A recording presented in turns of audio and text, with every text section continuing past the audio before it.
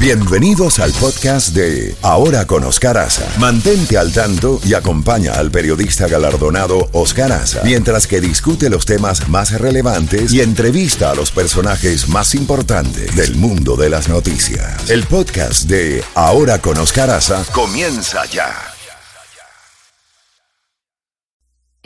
Z92 en Ahora con Oscar Aza. Contacto directo con Jacobo Goldstein.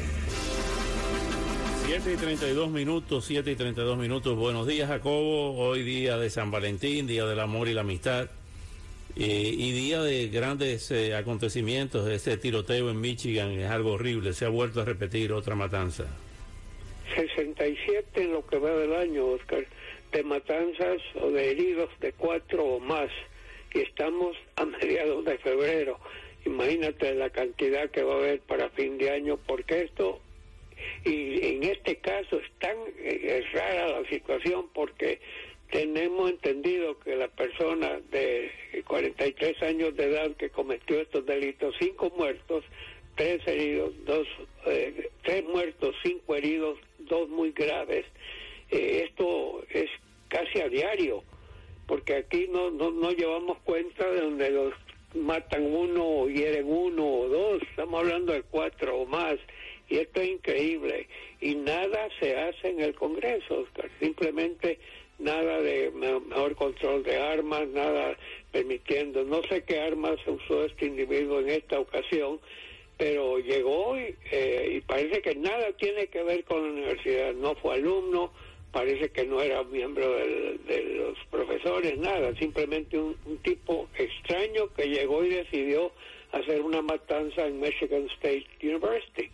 Es porque están tratando de averiguar en sus computadoras, en sus llamadas telefónicas, algún indicio de qué motivó a este individuo, que por cierto se suicidó, que eso parece ser también estar de moda.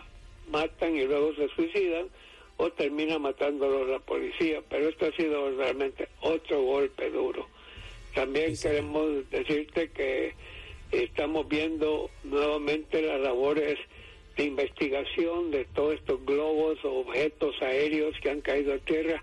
La secretaria de Información de la Casa Blanca se vio obligada ayer a decir claramente que el gobierno está totalmente convencido que no fueron estos de extraterrestres, porque ya tiene a los de las teorías de conspiración que estos son que vienen de otros planetas a Tierra, y dice que no todavía saben de un globo que era chino. Los otros todavía no saben de quiénes eran o a quién pertenecen, pero fueron ya 4, Oscar, que han sido derribados por la Fuerza Aérea. Estamos viendo las investigaciones, los escombros de lo que ha quedado en el mar o en tierra.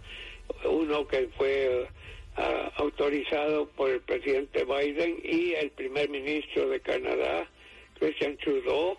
Así que deben haber muchas cosas flotando en el espacio, Oscar, y no se sabe, puede ser de privado, puede ser cualquier cosa, pero definitivamente esto ha señalado que tenemos un problema de seguridad nacional y hay que volarse. No podemos estar pendientes. No, este de seguro no es nada, no hagamos nada. Parece que ahora que se cuiden los que tienen cosas volando arriba sin haber solicitado permiso, porque los van a derribar. Así es, Jacobo. ¿Qué más tenemos? Bueno, tenemos también que estamos viendo que la economía está comenzando a mejorar. Eso no hay duda alguna, y parece que ya llegamos a un tope de aumento de precios. No sé cómo anda la gasolina allá en Miami, pero sí estamos viendo que está estable, por lo menos no está disparando vertiginosamente como pasaba meses atrás, ¿no? Que cada día subía y no encontraba la palabra de que no subía. Pero todavía también estamos viendo que la canasta familiar sigue siendo cara. Está muy bien que no siga subiendo, pero sería bueno que comience a bajar. Vamos a ver si eso logra o no. Mientras tanto, pues en la parte política estamos viendo Casos curiosos, ya en Carolina del Sur parece que hay 2 precandidatos republicanos. Se dice que Nikki Haley, que fue gobernadora de Carolina del Sur y luego fue embajadora durante el gobierno de Donald Trump, embajadora ante las Naciones Unidas, dicen que va a anunciar mañana su candidatura.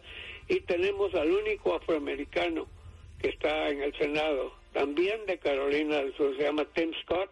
Parece que él también se va a lanzar a la pelea, y el único que ha declarado oficialmente su precandidatura es Donald Trump, y que por cierto, que le está tirando duro cada vez que puede al hombre que él lanzó al poder, que es el gobernador de Florida, Ron DeSantis.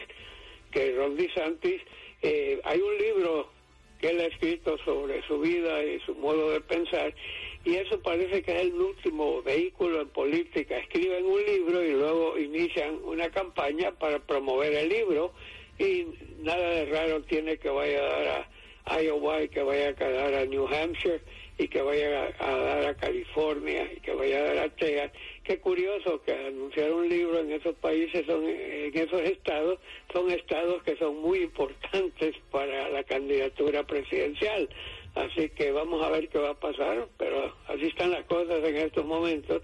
En lo que sigue apareciendo raramente otra persona viva todavía en los escombros de este terrible terremoto que se ha llevado a cabo en Turquía y en Siria, que ya va a más de 36.400 muertos, y dicen los que están ayudando a las labores de rescate que oyen todavía una voz aquí, una voz allá, pero es casi imposible que se salven. Bueno, Jacobo, que termines de pasar un día muy bonito, Día del Amor y la Amistad, hoy 14 de febrero, a 5º aniversario también de la matanza de Parkland. Increíble, de verdad, hablando de la matanza de Michigan State. Sí, esa matanza de Parkland, y sabe que todavía no hay un fallo oficial, ¿no? Que yo sepa de qué suerte va a correr el hombre que llevó, el joven que llevó a cabo esta matanza. Nicolás Cruz, eso ha sido y fíjate, Oscar, ha sido año tras año que hay estas matanzas, algunas más grandes que las otras, y luego decimos, ya basta, con esto vamos a tener cambios de tenencia y compra de armas, y no pasa nada, Oscar. Pasan unos días de descanso, viene otra matanza, y yo no sé hasta cuándo vamos a aguantar eso, y que no obliguemos al Congreso a tomar decisiones y presionarlos, porque esto no puede seguir así, Oscar, pero sigue. Bueno, cuídese el mapa genético y mañana le seguimos. Y Chefi,